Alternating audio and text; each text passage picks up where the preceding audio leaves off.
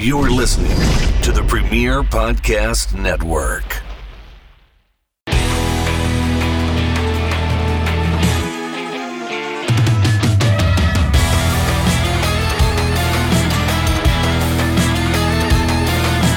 Hello everyone, welcome to Sabu Speaks. I'm here live with the human highlight reel himself, Sabu. And I'm here with the man who calls it right down the middle, the manager of champions, none other than Bill Alfonso. Fonzie, welcome to Sabu Speaks. That's right, Daddy. I'm so happy to be here with my man Sabu.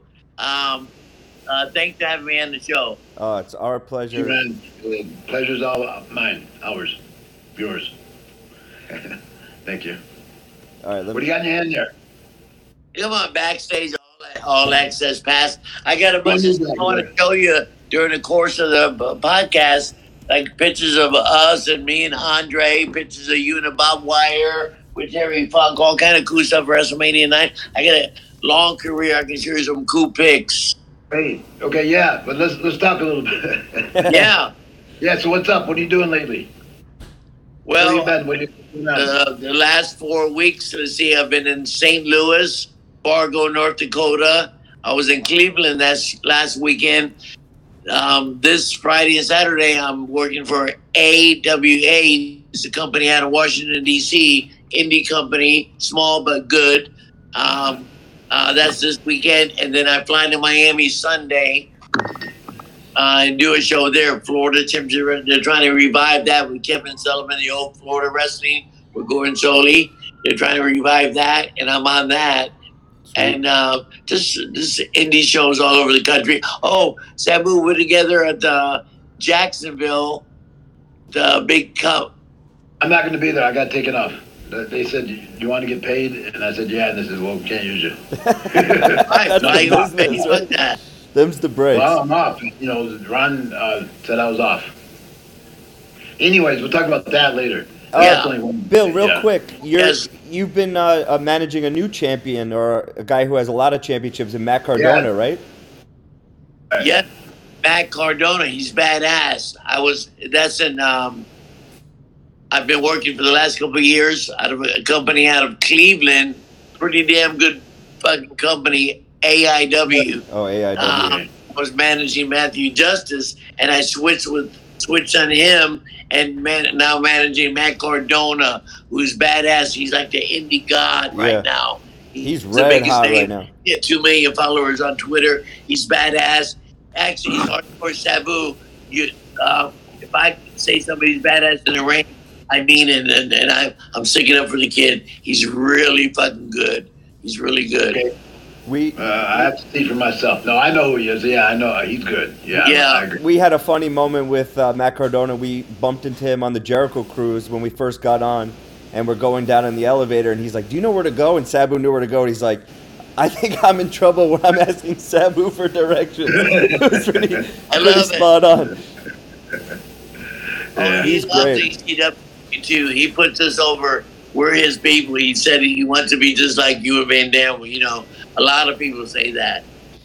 You influence a lot of people. ECW influenced a lot of people, and you and RVD personally influenced so many people. I don't know if they tell me that to try to get over with me or the truth, but I think it's true. No, he's definitely a big fan. Well, you did your part too, so thank you also. You know, it wasn't just us. You know. Brother, I got titanium, there's 9 screws in here. I've been 70 stitches here and there. I've been beat up too, so it's been beat up. But thanks, guys, for having me. We were the whole effing show. Hey, yeah, actually we were, because they would put us on right after intermission and last. Right? Yeah, they put us on before intermission if the show was bad, last. If they mention ECW... Many times Paul would say, "Save this fucking show." I go, okay. Because the matches would be bad, especially like in Jim Thorpe and all that. The guys didn't want to work very hard in the B-Towns, and I always did. And he'd say, "He's got to save the show," because the show would be terrible. You know, there was a lot of bad guys on it, and they didn't wrestle very good. And I would save the show. That people would forget the show was bad if I did good.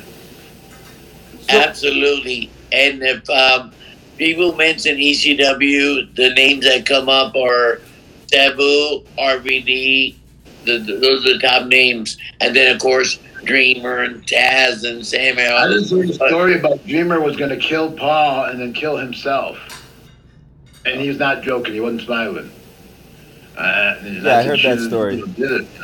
That was back then or now? Yeah, right after ECW folded and Paul was sitting in WWE and Dreamer, I don't know, seeing him on TV and couldn't believe that. Because Paul goes, don't quit. If you quit, ECW will die. And so Dreamer didn't quit, and then Paul sold out anyways and didn't bring Dreamer with him. So Dreamer said he got there on his own without Paul, but Paul didn't help him. Right. God bless Dreamer. Yeah. So he wanted to kill Paul on TV, shoot him in the back of the head, and then kill himself. Wow, that would have been great TV. Yeah, but you know how that goes. Yeah. So people talk a lot, but you know. How did you first get? What was the idea and first? Because you were first when you were in ECW, you were managing Taz. How did it come about that you started managing Sabu and Rob Van Dam?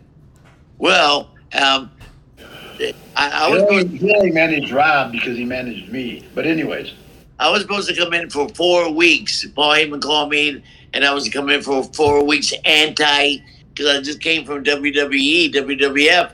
So Vince wants the doctor, his wife, and the 2 kids at ringside. ECW was 90% 18 to 32-year-old fucking male audience, different audience. So I was anti-ECW. I was supposed to come in for 4 weeks, stop the violence and all that, try to make it family entertainment, get chokeslammed by 911, and then leave.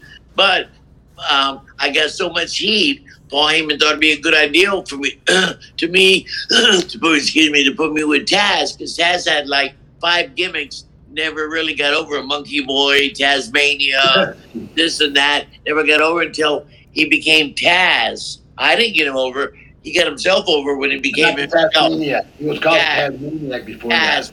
Yes. So they put me with him for a while, and after about 6 or 8 months, Taz really didn't need me because he could talk, he could do this, and they thought it was great for me to switch on Taz at the first pay-per-view and go with Van Dam and Sabu, because Sabu really didn't do promos, so I was perfect. Van Dam with me. You were supposed to be with me because Rob could talk. Right, so I was your guy. It was perfect. You had a Sabu shirt on, not a Van Dam and Sabu shirt. You had a Sabu shirt. Exactly, and it worked so good. We clicked so good that they just left it, and we were on top for 5 years. Yes. All main events, but we were the whole fucking show. We did fucking fantastic. Bob Wyatt was very fun. You fit my character better than you fitted Rob's, because I didn't talk. 100%. Yeah, Rob didn't need me at all. But the contrast between you and Rob, right down the middle, it was good TV. It was great TV. If it came down to pick one or the other, you'd have to pick me, right? 100%. Right. Rob knows that. Of course, Daddy. I call it right down the middle. But when it comes down to the end, you're going to go to my side, not down the middle. Right? Yes, because that makes more sense. Makes more sense. Tell us how you broke into business. Tell me again about that. I forgot. How you broke in? Well, I'll make a long story short. When I was about 12 or 13 years old, my dad was having lunch with the sports editor for the Tampa newspaper, and he gave my dad 2 comp tickets to wrestling, because the wrestling used to put the results in the ads. Who's going to wrestle Tuesday? I didn't know anything about wrestling. So my dad came home with 2 tickets and said, Billy, Frank Klein gave me these tickets to wrestling. I said, wrestling, what's that? Never seen Gordon Soley. Never seen it on TV, nothing. So curiosity got me. So I went and I fell in love with the business when I walked in to see Eddie Graham with the blonde hair, Bobo Brazil, and all those guys. I fell in love. That's what I wanted to do. And years later, as I was 16. What was your first match? I thought your first match was with the Sheik and Terry Funk. Yes. So as I'm trying to break into business, but I was too small to be a wrestler. I didn't want to be a wrestler. I wanted a referee. So King Curtis, Mark Lewin, and Rocky Johnson, The Rock's dad, said, "You make a great referee," and they got me sent to Texas to try to break in, but as a referee. But they had David Manning, Bronco Lubitsch, all these guys, so they didn't need me. But I was going to be there anyway. So eventually, they used me a couple of times. My first match was that I refereed professional, got paid $90 for refereeing that night, was in Lubbock, Texas. Terry Funk and Sabu's uncle, the Sheik, wow. in a chain. And that was my first match, my first professional match. So when I told Sabu that story, he automatically liked me because of the Sheik thing. And the Sheik stabbed me with a pencil. I still got the lead mark right there. He stabbed me, right, You got the poison. Oh, my God, that's the best. But his first match in the business, regardless of training and all that, was against the Sheik and Terry Funk. And then his first, then he switches over to me, which is almost his first time he started managing, and probably the second time, which would be me, which is coincidence with my uncle and Terry Funk, because he managed me against Terry Funk. Right? Right. That's even more coincidence bullshit. Yeah, it was very cool when Josh, when I told Sabu the story. More than meets the eye storyline. Sabu loved me automatically because my first match was with his uncle. Pretty fucking good. Yeah. Storyline goes deeper than that, and it's not even a storyline, it's the history, Yeah, that's cute. Real history. Yeah, I can't wait to write a book. If we told somebody that then, they wouldn't have believed it. What? I can't wait to write a book. I've read your book 5 times. I got it right here. I've read your book 5 times. I love it. Good. I can't wait to write my own. Okay. Right. I'll tell you the guy who to call if you want to. He does it easily. Okay. Thank you. So, Nick Pulte. So speaking of, that match where you managed Sabu against Terry Funk, that was the barbed wire match that you're referring to? Oh, my God. Yeah. Yeah, so what are you matches before that, I think. He might have managed. Oh, yeah, we had been working together. That was the first time me and you ever faced Terry Funk, was in the barbed wire match, because that was right after the pay-per-view, before the next pay-per-view. Right. That was came out of nowhere. Paul came out of nowhere with it. He goes, "You want to wrestle Terry Funk again?" I go, "Yeah." He goes, "What would make it different?" I said, "Have a barbed wire match." And he goes, "You do that? How much more would it cost me?" I said, "Nothing. I'll do it for nothing." Right, against Terry. Not nothing, but no bonus. People are still talking about it today. Yeah, it's only the second one I've ever done outside of Japan. Other one was in Puerto Rico, and that was bad. I just tested that. I didn't know I was in a barbed wire match till the last minute, and then so I didn't even hit the barbed wire. I was mad, and I made the people know I was mad. That was before you wrestled Terry Funk? What? That was they're before. still talking about the match today. Are you talking to Josh or Fonzie? What? You talking to Josh or Fonzie? Fonzie, Josh. Okay. Yeah, so... All right, let me say something about the barbed wire match. Sure, yeah, go ahead. Hold on, let Josh say something. Just real quick. Josh, I'm sorry. The match in Puerto Rico, that was before the Terry Funk barbed wire match? Way after. Gotcha. Years after. All right, I think I know what you Okay, I'm sorry. Go ahead, Fonzie. Sorry, brother. No, that match that night, as they were setting up the barbed wire, and the ring guys went to buy the barbed wire like a week before, and there's like 4 or 5 strings of barbed wires, number A, B, C, D, and they bought the biggest fucking barbed wire they could buy by accident. They thought it was regular barbed wire, but they bought the vicious barbed wire to keep 3,000-pound bulls out of the ring. So during the course of the match, everybody's all juiced up, bleeding, including Fonzie, and there comes a spot where Sabu throws Terry Funk into a turnbuckle, but into the barbed wire, come charging in, and Terry Funk moves, and when Sabu hit the turnbuckle, he hit it right here about by his shoulder, and his weight pulled him down and ripped him all the way to his elbow. And actually, he looked at it, he went into shock. Sabu was in shock for about 10 seconds. You were in fucking shock.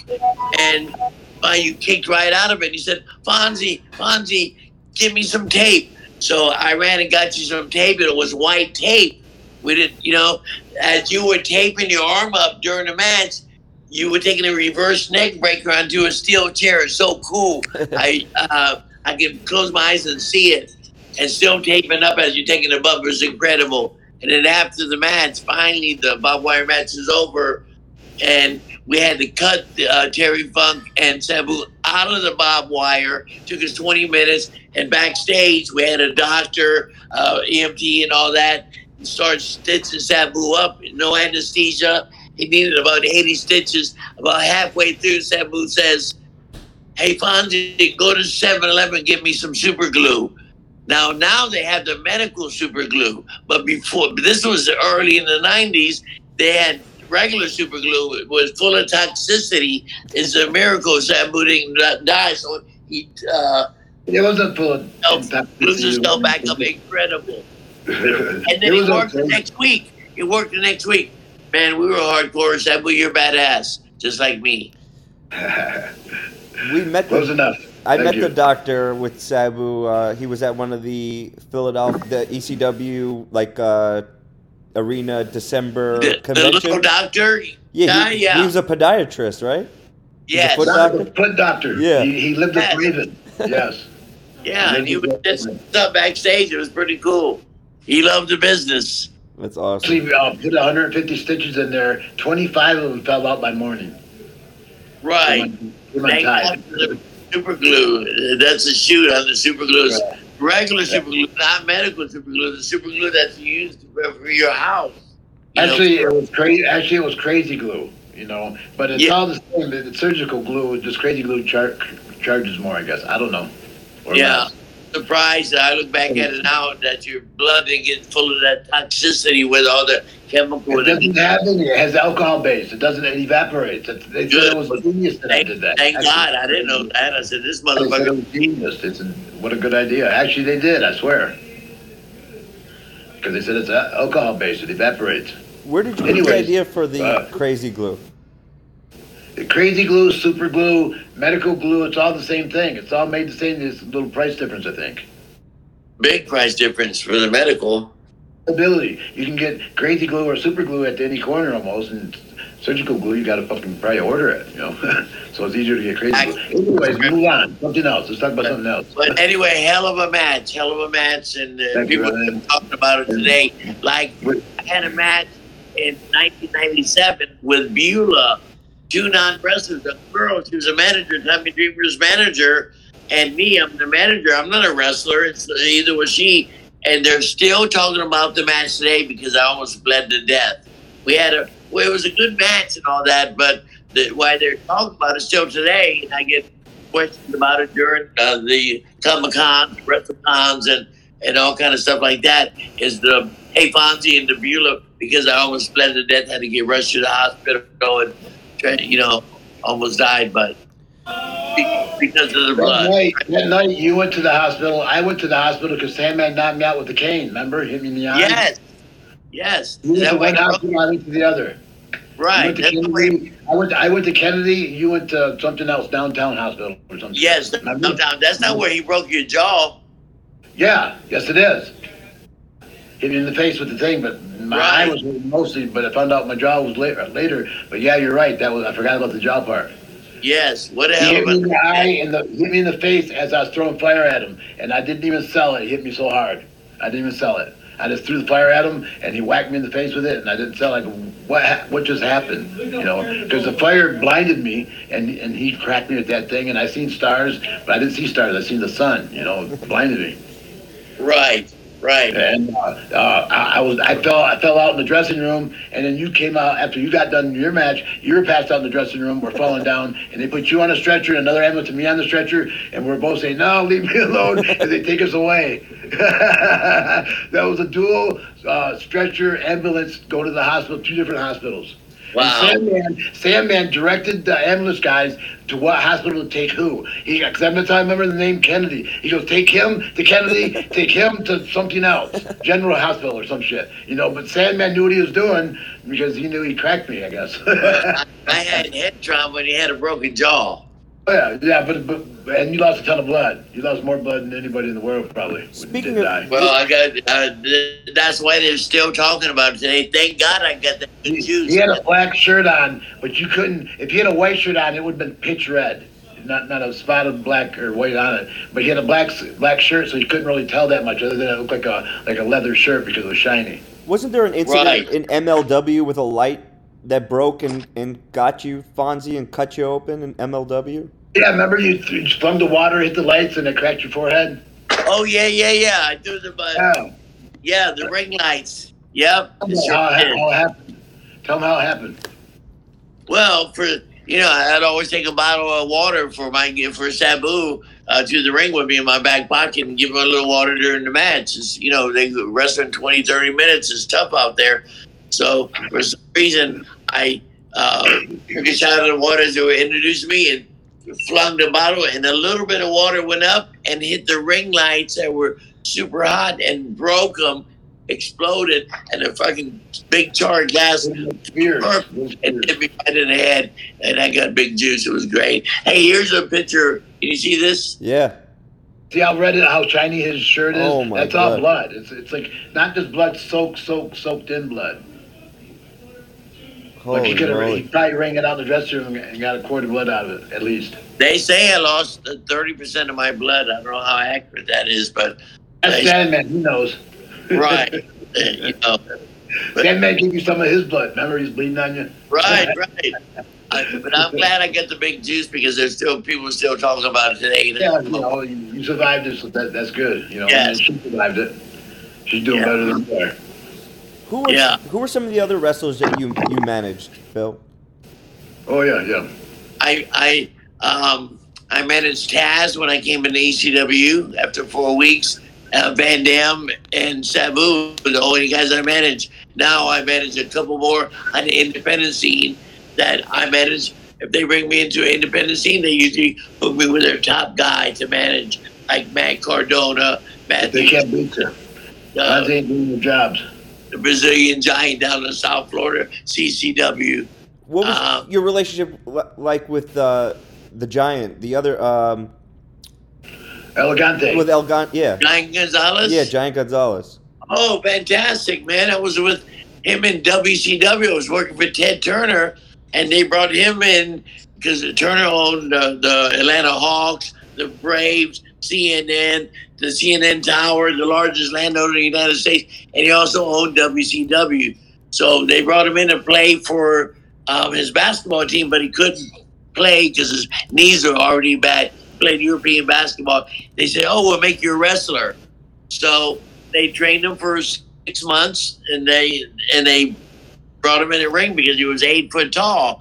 He couldn't work that good. He was terrible in the ring, but his size came over, and he needed an assistant 24 hours a day, 7 days a week. And they picked me, and I was his personal assistant for 3 years, from WCW to WWF, WrestleManias, and all that. Very cool. In fact, here's a picture of me and Giant Gonzalez and The Undertaker awesome. At WrestleMania 9. Oh, yeah, I see all three of you, yeah. Yeah, WrestleMania 9. So I traveled with him quite a bit and was his personal handler. It was very cool because being with him, he was the tallest athlete on the planet. Not only wrestling, basketball, he was the tallest athlete on the planet. So my phone rings. I got a cell phone. This is 92. Remember when the Braves were doing so good, Josh? They were winning World Series. Yep. In the early 90s. So Ted Turner owns the Braves. So I get a phone call, and it's Ted Turner. I don't know how he got my number. He says, "Hey, Fonzie, this is Ted Turner." I thought one of the boys ripping me. He says, "Look, my Braves are doing so good. I want you to bring the Giant to one of the baseball games, and we're going to put you in my booth where me and Jimmy Carter would sit." So the camera would pan over to the Giant and say, "Oh, the Braves are doing so good. It brings the largest athlete on the planet to watch the Braves." And it shows Giant Gonzalez. And it doesn't say, and Fonzie too, but I'm sitting right next to him, Very cool. Very loud, right? And And I went with him to do Baywatch with Pamela Anderson. He had a thing. We were on Thunder in Paradise, Hulk Hogan's television show that he had, his little series, about 2 years. So a lot of perks, not Percocets, but a lot of perks went along with being with the Giant. You know, it was very cool. And we got treated, great. Wherever we went, people were amazed at his size, and I was with him 24/7. It was amazing. So aside from managing, you also were a referee, and you refereed some pretty infamous matches, including the Lex Luger versus Brody match, correct? The steel cage match? Yeah, that was in the early 80s. People were still talking about that. Yeah. What happened was Luger had just broken the business, and he looked like a star. And Luger was never a class A worker. He was an okay worker, but he looked great, and that pushed him. So it was a bad book. He put Lex Luger and Bruiser Brody in a cage match, and for the first 6 months, they've been handpicking Lex Luger's opponents, getting them over, and this and that. Finally, they put him with Brody in the cage. It was a bad booking because once they closed the door, and Brody was temperamental. He had been in the business 25 years prior. He's a big star in Japan. He's worked with everybody, and they put him in with this young kid who was green as grass, and we were pushing him, and they just did not click. They just not click, and Bruiser Brody turned it up a little bit, and Lex Luger He wouldn't sell for him. He kind of beat him up, right? He didn't physically beat him up. He just wouldn't sell for Lex. And then Lex Luger kind of freaked out. He said, Fonzie, what do I do? I said, well, grab me and slam me against the cage. I'll disqualify you, for manhandling the referee. And that's what he did. It was a bad booking. They should have. You saved the day. Yeah, they should have never put those two together. No, not without okaying it, because Brody wasn't okay with it, obviously. Right. Brody's been a big star for years. Japanese big star. He carried blades with him. He would have zipped you. Oh yeah, it didn't get to that. It didn't get to that. They knew that Lex Luger was one of the office guys that Hiro Matsuda was hoping to become a big star, and he did. He became the Lex president and all that. He became a big star. But never a Class A worker, but a hell of a guy. His second match, he won the United States title or something, right? Right. His second match, everybody hated him. Everybody. Yeah, they pushed him, and he couldn't. He wasn't a Class A worker. He looked like it. He looked like it. Or guys like that to work their ass off, but Lex never got hard, work. Yeah. Anyways. Who else did you work with? Yeah, when I broke in 1980, got my first contract. That was with your uncle in 1978 in Lubbock, Texas. I got paid, but it took me another 2 years to get into business and get a full-time job. May of 1980, I signed a verbal contract with Florida Championship Wrestling with Gordon Soley and Dusty and Eddie Graham. And when I broke in May of 1980, I met guys I worked with, refereed the matches like Bobo Brazil, who was at the end of his career. He was just finishing up. He was done in about 1982 or 3. I met the Sheik. I worked with the Sheik in 1978. I worked with so many, Dick Murdoch and Bruno Sammartino. I worked with so many guys at the tail end of their careers.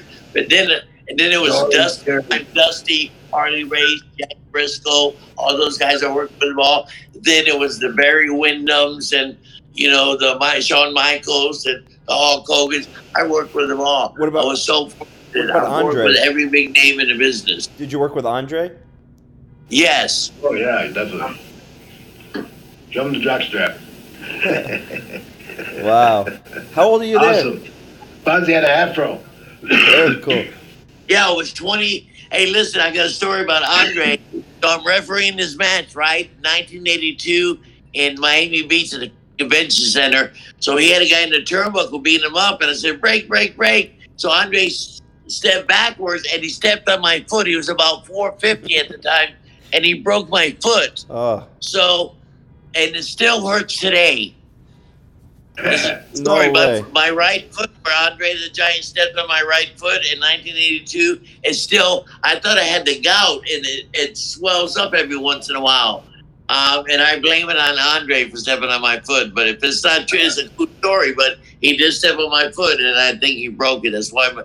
But yes, I worked with Andre. He came in, back in the territory days.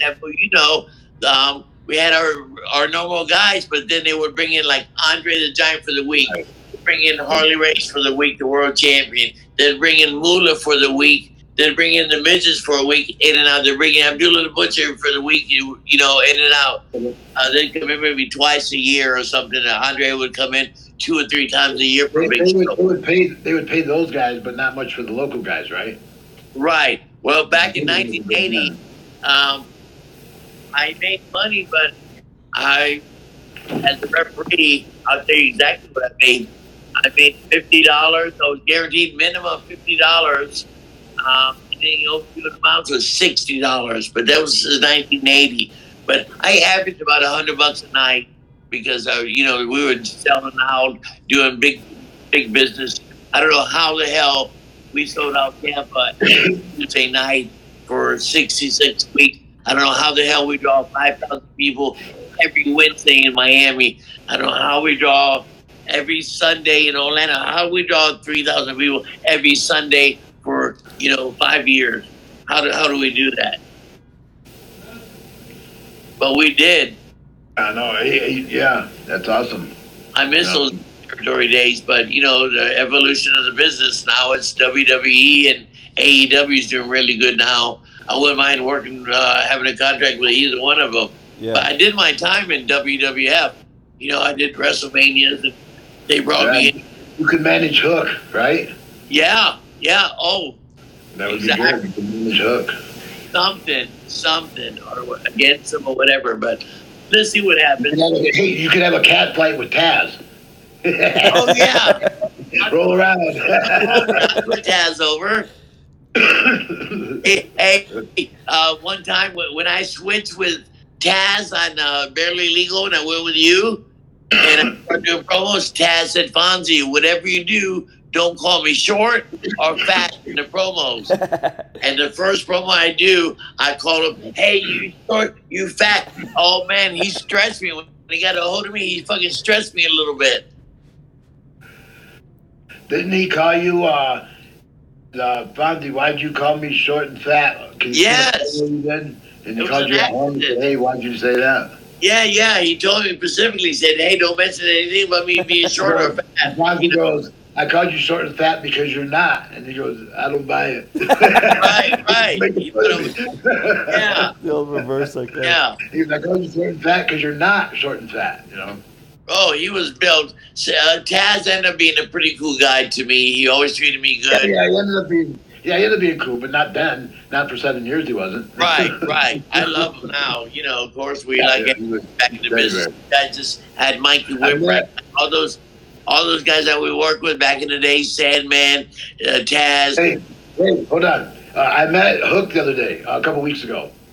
Month ago, whatever. I met Hook at WrestleMania. Yeah, WrestleCon. Yeah, I didn't get to meet him. Was he pretty cool, humble? He came up to me, I think, right? Yeah. Josh, help me out here. Yes. We're at WrestleCon at WrestleMania, and I was doing this autograph signing, and he came up to me and said, hey, my dad doesn't like you or something like that. No. He came up to me and said, I'm Hook or whatever. And I go, hey. Yeah. Where are you? I was with you in the same booth. Okay. I remember exactly what he said. He said, was he there? Yeah, I was with you in the same booth. No, we were over by Cardona's table. We were saying hi to Cardona and Myers, and he was walking down. You remember their table? They were like on the far wall, and he came up, and I think he told Sabu, he said, I've been watching you since I was this tall. And I think Sabu said, well, I've been watching you since, I've known you since you were this tall, insinuating since he was, in the womb. Taz's kid. Yeah. It was pretty awesome. He's doing really good, too.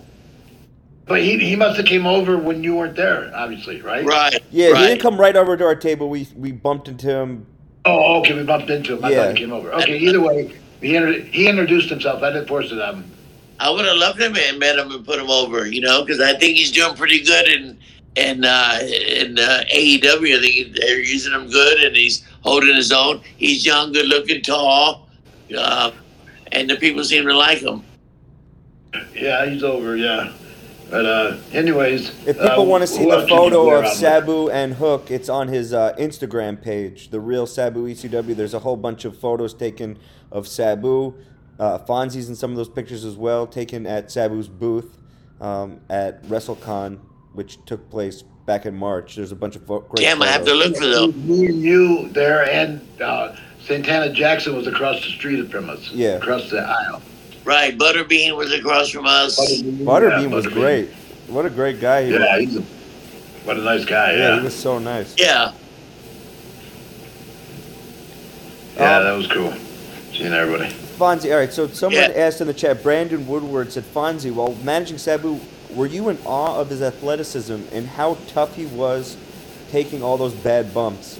What was your reaction seeing him night in, night out, coming up with all these different flips? And was there a particular move that you remember being like, I can't believe... Are you talking about Sabu, exactly. being amazed by Sabu? Yeah. Well, when I came to ECW, remember, I came from Florida Wrestling. I came from WCW, WWF, Family Entertainment. Vince wanted to take word wrestling out of WWF, making worldwide entertainment. So I'm around entertainment. Then I come to the business company, meet these guys that would the tables and chairs.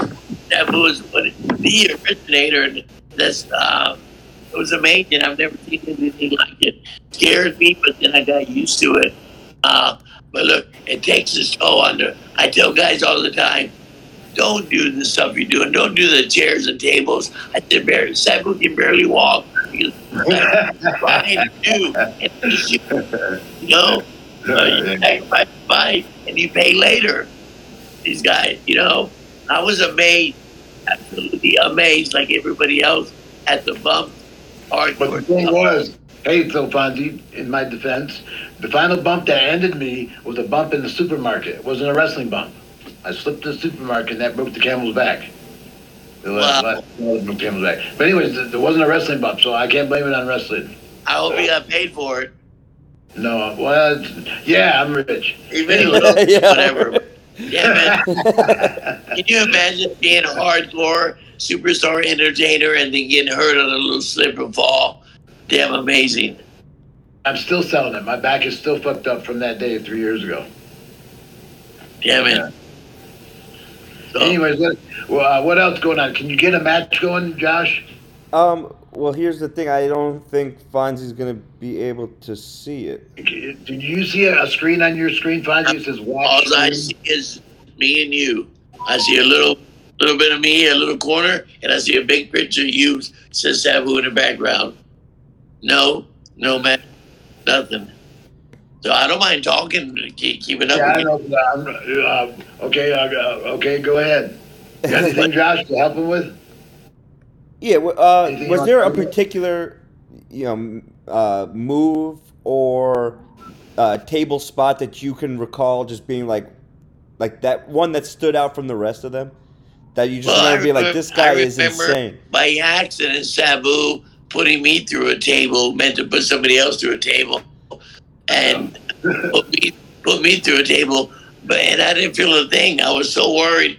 It's not natural to see a 230-pound man flying in the air, coming crashing down on you, putting you through the. It's not a natural reaction. It's not a natural thing. So I didn't know what to think, but Sabu took care of me, and his ass hits the table. He breaks the table, saves me. So my bump was from here to here. This, 2 foot, and Sabu took the big bump, but that's why he's hurt. That's why he's giving. Yeah, I hurt my hip on that one. I remember.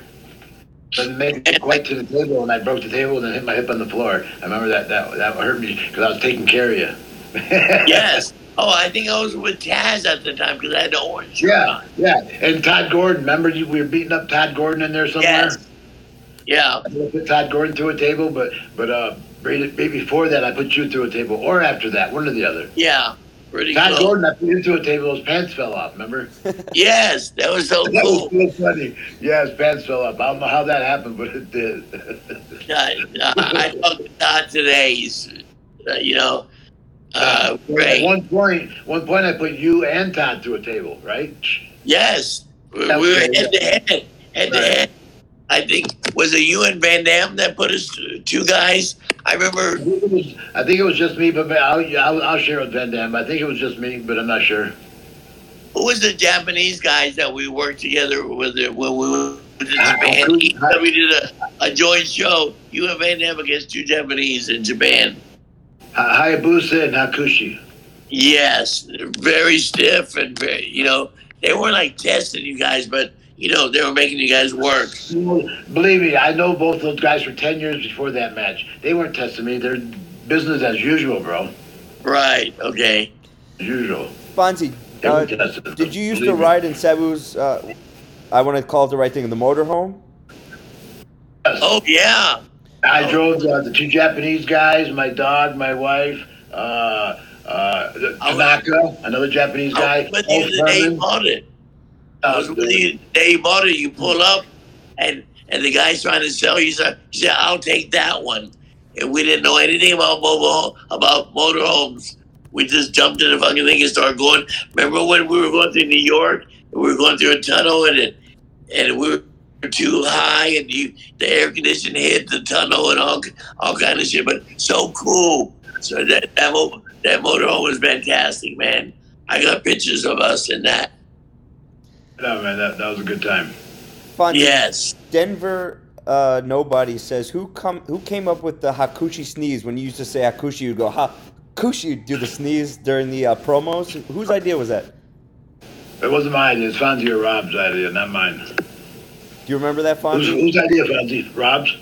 I'm not going to take credit for it, but it was all of our ideals, Yeah. He's good. Yeah, it was funny. It was funny. It sure did fit. I love those Pulp Fiction interviews. Those Pulp Fiction stuff were pretty damn cool. Yeah. Yeah, I love that. I also love the dynamic between Rob and Sabu pulling the belts at the end of the match when they had the tag titles and the TV title, and Sabu was always fighting they were always fighting who can hold the titles at the end. Unbelievable dynamic between the three of you guys.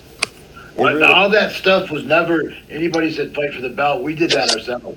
And that would be like last minute. I'd grab the belt, he'd pull it back, and we start tugging, and then that would be the promo. It wasn't Paulie said tug for the belt. He might have said later on, but every time I grabbed his arm, when he said something, I'd grab his arm and stop him. That was all me. There was no saying stop him here. It's whenever I felt like it. When it felt right, stop him, And if it didn't feel right, don't stop him, But right. None of that was planned. None of that was scripted. It was all, okay, try it again. Then we'll do it again, and I'll pull it when I feel. And when I pull his arm, would be in a different spot of the promo next time. It had to look natural, and it did because it wasn't rehearsed or something. Yeah. What we do was a shoot, kind of. If Rob stumbled on a word, yeah, he'd do it again, but those were his words he was stumbling on. They weren't given to him. Right. With Fonzie, if he stumbled on a word, those were his words. Fonzie, I could stumble. I was okay to stumble because that was kind of my gimmick. I was spitting on the camera. If I stumbled on a word, I shouldn't have been talking. Fonzie, I was fucked up. he's got the wisdom. What were your memories of Guilty as Charged? I believe it was 2000 when it was Rob versus Sabu and Sabu was exiting the company. Do you remember that time and how you felt knowing that Sabu was leaving? Well, of course. I don't remember exactly how I felt, but now that you bring that up, of course, we were working together for a long time, and then, to get separated and somebody leaves for a different company or goes somewhere, it's hard, man. We're like family. Say I don't see Sabu for 6 months. When I see him, it's like we never left each other. Sabu's one of my dear friends in the business. So, like anybody, I don't see these guys for a long time. When you see him at a convention or something, we're family.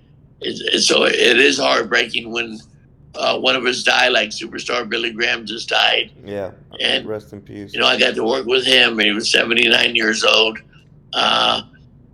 Did Rob pass away? Right. I didn't know Billy Graham. I never met him. But too bad for him, I guess. Sorry to hear that. Well, he was a big name in the business, and I got to work with him.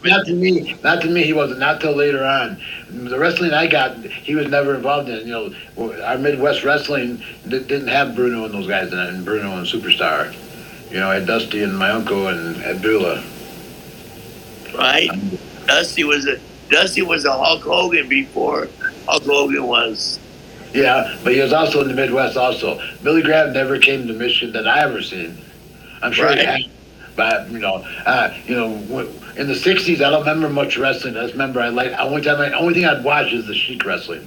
So anything else, I don't really remember that much. In the 70s, I started remembering or watching the other wrestlers and having some of my favorites, but really none of them was my favorite compared to my uncle. There was no comparison. And then when I got into the business, I watched everybody. 3 or 4 years before I got in the business, I watched everybody and watched how they did it and how not to do it and all that stuff. Then I studied it. I didn't watch it. I studied it. So right. At that Where time, are you going, Fonzie? I'm looking for a joint. Oh. Sabu, who were some of the... I can smoke on the show, right? Yeah. Sabu, who were some of the people that you were watching at that time when you were getting into the business and you were taking inspiration from? When I was getting in the business? Yeah, when you were getting in the business. Like in 1983 when I started training? Yeah, who were some of the people you were watching and you were... I started watching Jimmy Snuka and Superstar sometimes, but not really. I rarely see him. I think it was past his time there when I started watching it. And Tony Atlas, Rocky Johnson, those guys, I'd watch those. But then actually what I really was watching was the Sheik versus Purple. Sheik versus Bobo, Sheik versus Mighty Igor, and then other guys, like the Rougeos, they were great. I used to watch like those guys. I don't anymore. Like when I went back when I said, man, I like those guys, but I did that. I'm sure there was a different appreciation watching the Sheik before you were training and afterwards. Yeah, well, after I started training, then I started respecting kind of everybody, not doing what they were doing, but watching how they did it and would be a better way of doing it, but not watching. I'm sorry, I take that back. Studying it, I didn't watch it no more. I didn't look to see who won, lost, or had music or a cool entrance. I looked at how they did it.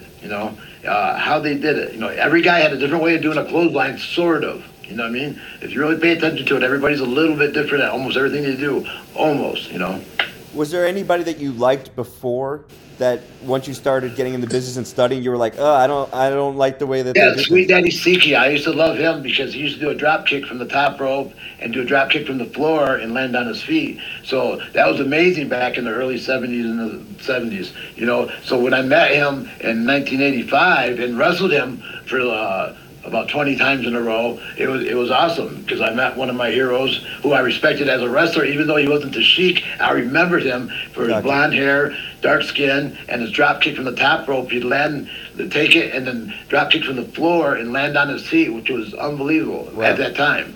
Unbelievable.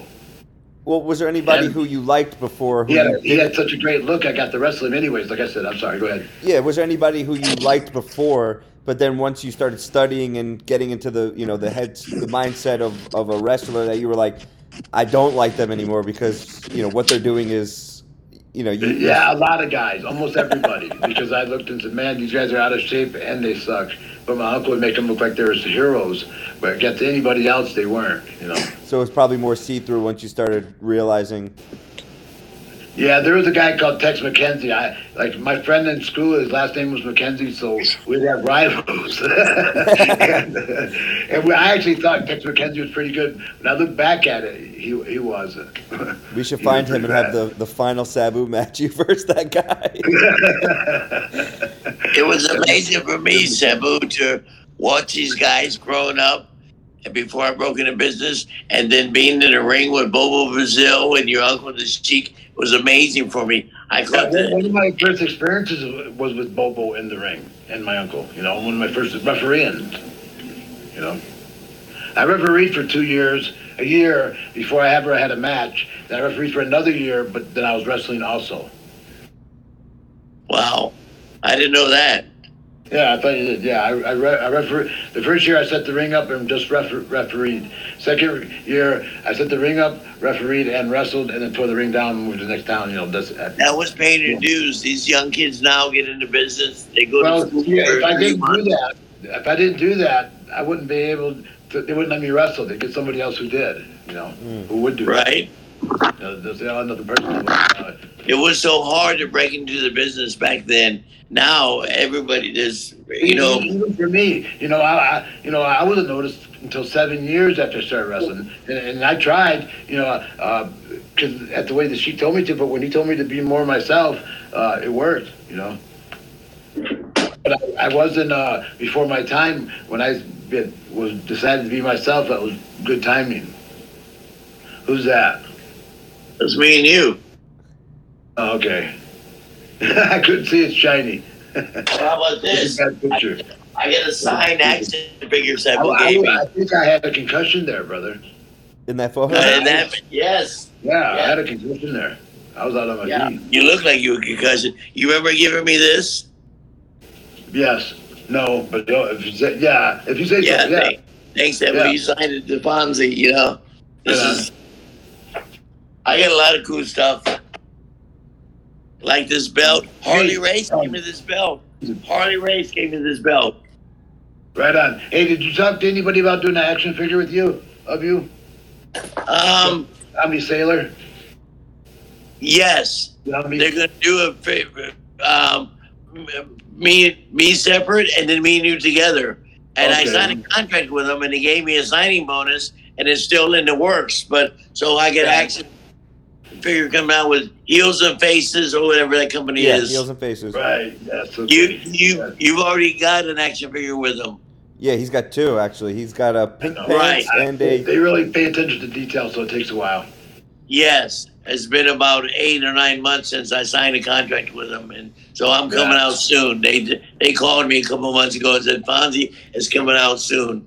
He's got a lot in the works that he's not showing. He's got, and then he's also going to be doing a 6-inch line, which he just showed a photo of Brian Pillman that looks amazing. It's unbelievable what he's doing. Josh, as you being related with Sabu as an agent and an attorney, you got my full permission to of course. Work any deals you can with me with any type of action figures, anything involving Sabu and I. Please, you got 100%. I'm behind you 100%. I got you 100%. Call me, tell me what's going on. 100%. We got some things that we're working on, and once they're fully through, I'll let you know. But there's definitely things in the works right now. Yeah, great. One thing, Josh. I can barely hear you. I can hear Fonzie great. Oh, you can't hear me? Barely. Sometimes it's the connection issues. It's a little bit better. All right. Yeah, I can barely hear him too. Well, we're nearing the end of time. Fonzie, thank you so much for being on. Fonzie, can you send us out with a whistle? Wait a minute. How much time do we have to have or can have? No, we're perfect. Let's keep going. You want to keep going? All right. Yeah, we can keep going. Yeah, of course. However long you guys want to go. Yeah, Fonzie. So where are you at next weekend? I'm in this weekend coming up Friday and Saturday. I'm in Washington, D.C. for a company called AWA. They got big sponsors. They draw small people, 300 or 400 or 500 people, but they got sponsors behind them. I think it's government sponsors. So they got not unlimited money, but they got money. So they're flying me in, flying me out, paid, So I'm there this weekend. And I just was in Cleveland last weekend with Matt Cardona. The weekend before that, I was in Fargo, North Dakota. Sabu, you've been there. They liked you there. Yeah, great people. Before that, I was in St. Louis. And then WrestleMania weekend, we were together. You and Josh and all that. So, and then what are you doing after next week? Next week, I'm in Sacramento doing an autograph signing in Sacramento. And I'm in Las Vegas doing an autograph signing in Las Vegas on Friday or Saturday. I think Saturday. Damn, see if you can give me on any of those things with you, Sabu. I would love to come to Las Vegas right now. It's in a couple days. It's this week. Right. I'm booked, but in the future. Okay. And I'm always dropping your name too but they want you to wrestle. I said, well, he's meet and greet now, but or come in and pie face me with a chair. I said we can do that. Lights off, lights on. But so, but you coming in for sure. Anyway. You're coming in for sure this summer in Miami. CCW is called CCW, Good Company, and they run once a month in Miami, and they do good business. So, can't wait for you to come in Florida and spend a week with me here. Where are you in 2 weeks? Like I said, like I asked. I am in. I'm back in Cleveland. Cleveland. All right, man. That's good enough. We're good, I guess. Thanks, guys. Thanks, Sabu, for having me on your show. Real quick, before you blow your whistle, where can people find you on social media, Bill? How can they find you on social media, bro? Well, you can find on Twitter. I'm Bill Alfonso or Alfonso Bill. I'm very easy to find on social media. Just punch in my name. I'm all over, and I post stuff all the time. Cool pictures, videos. It's really cool to be on social media, and I'm adapting to it. I'm 60. I'll be 66 years old, so it was hard for me to learn the computer stuff. But I'm getting it now, and I'm adjusting to it. And I find it very fascinating that people have an interest in me. I got 10,000. I post something, and I got 10,000 people that like the post. That's pretty fucking cool. And it's usually pictures of me and you, or me and you and Van Damme, or us bleeding, or the cage match, or the Bob Wire. I post stuff like that and get all kind of response. Have you talked to Sandman lately? I will see him. He's in Washington, D.C. Him and Shane Douglas this weekend with me. We're on the same show, the AWA. Right on, man. So I'll see him. I did an interview for Sandman. A couple last week. Oh, we can't. I don't think we can talk about that quite yet. I'm not supposed to say nothing. Yeah, we can't talk about that. But we'll talk about that. I'll call you this weekend with Sandman. I'll be with him. We'll give you a call. Fonzie, can you send us out with a blow of the whistle, or is it? Hell yeah, Daddy. Okay, this is it. I'm gonna blow my whistle. Thanks for having me in the show. This is Bill Alfonso, the manager of champions, signing out with one more whistle blow. That was it.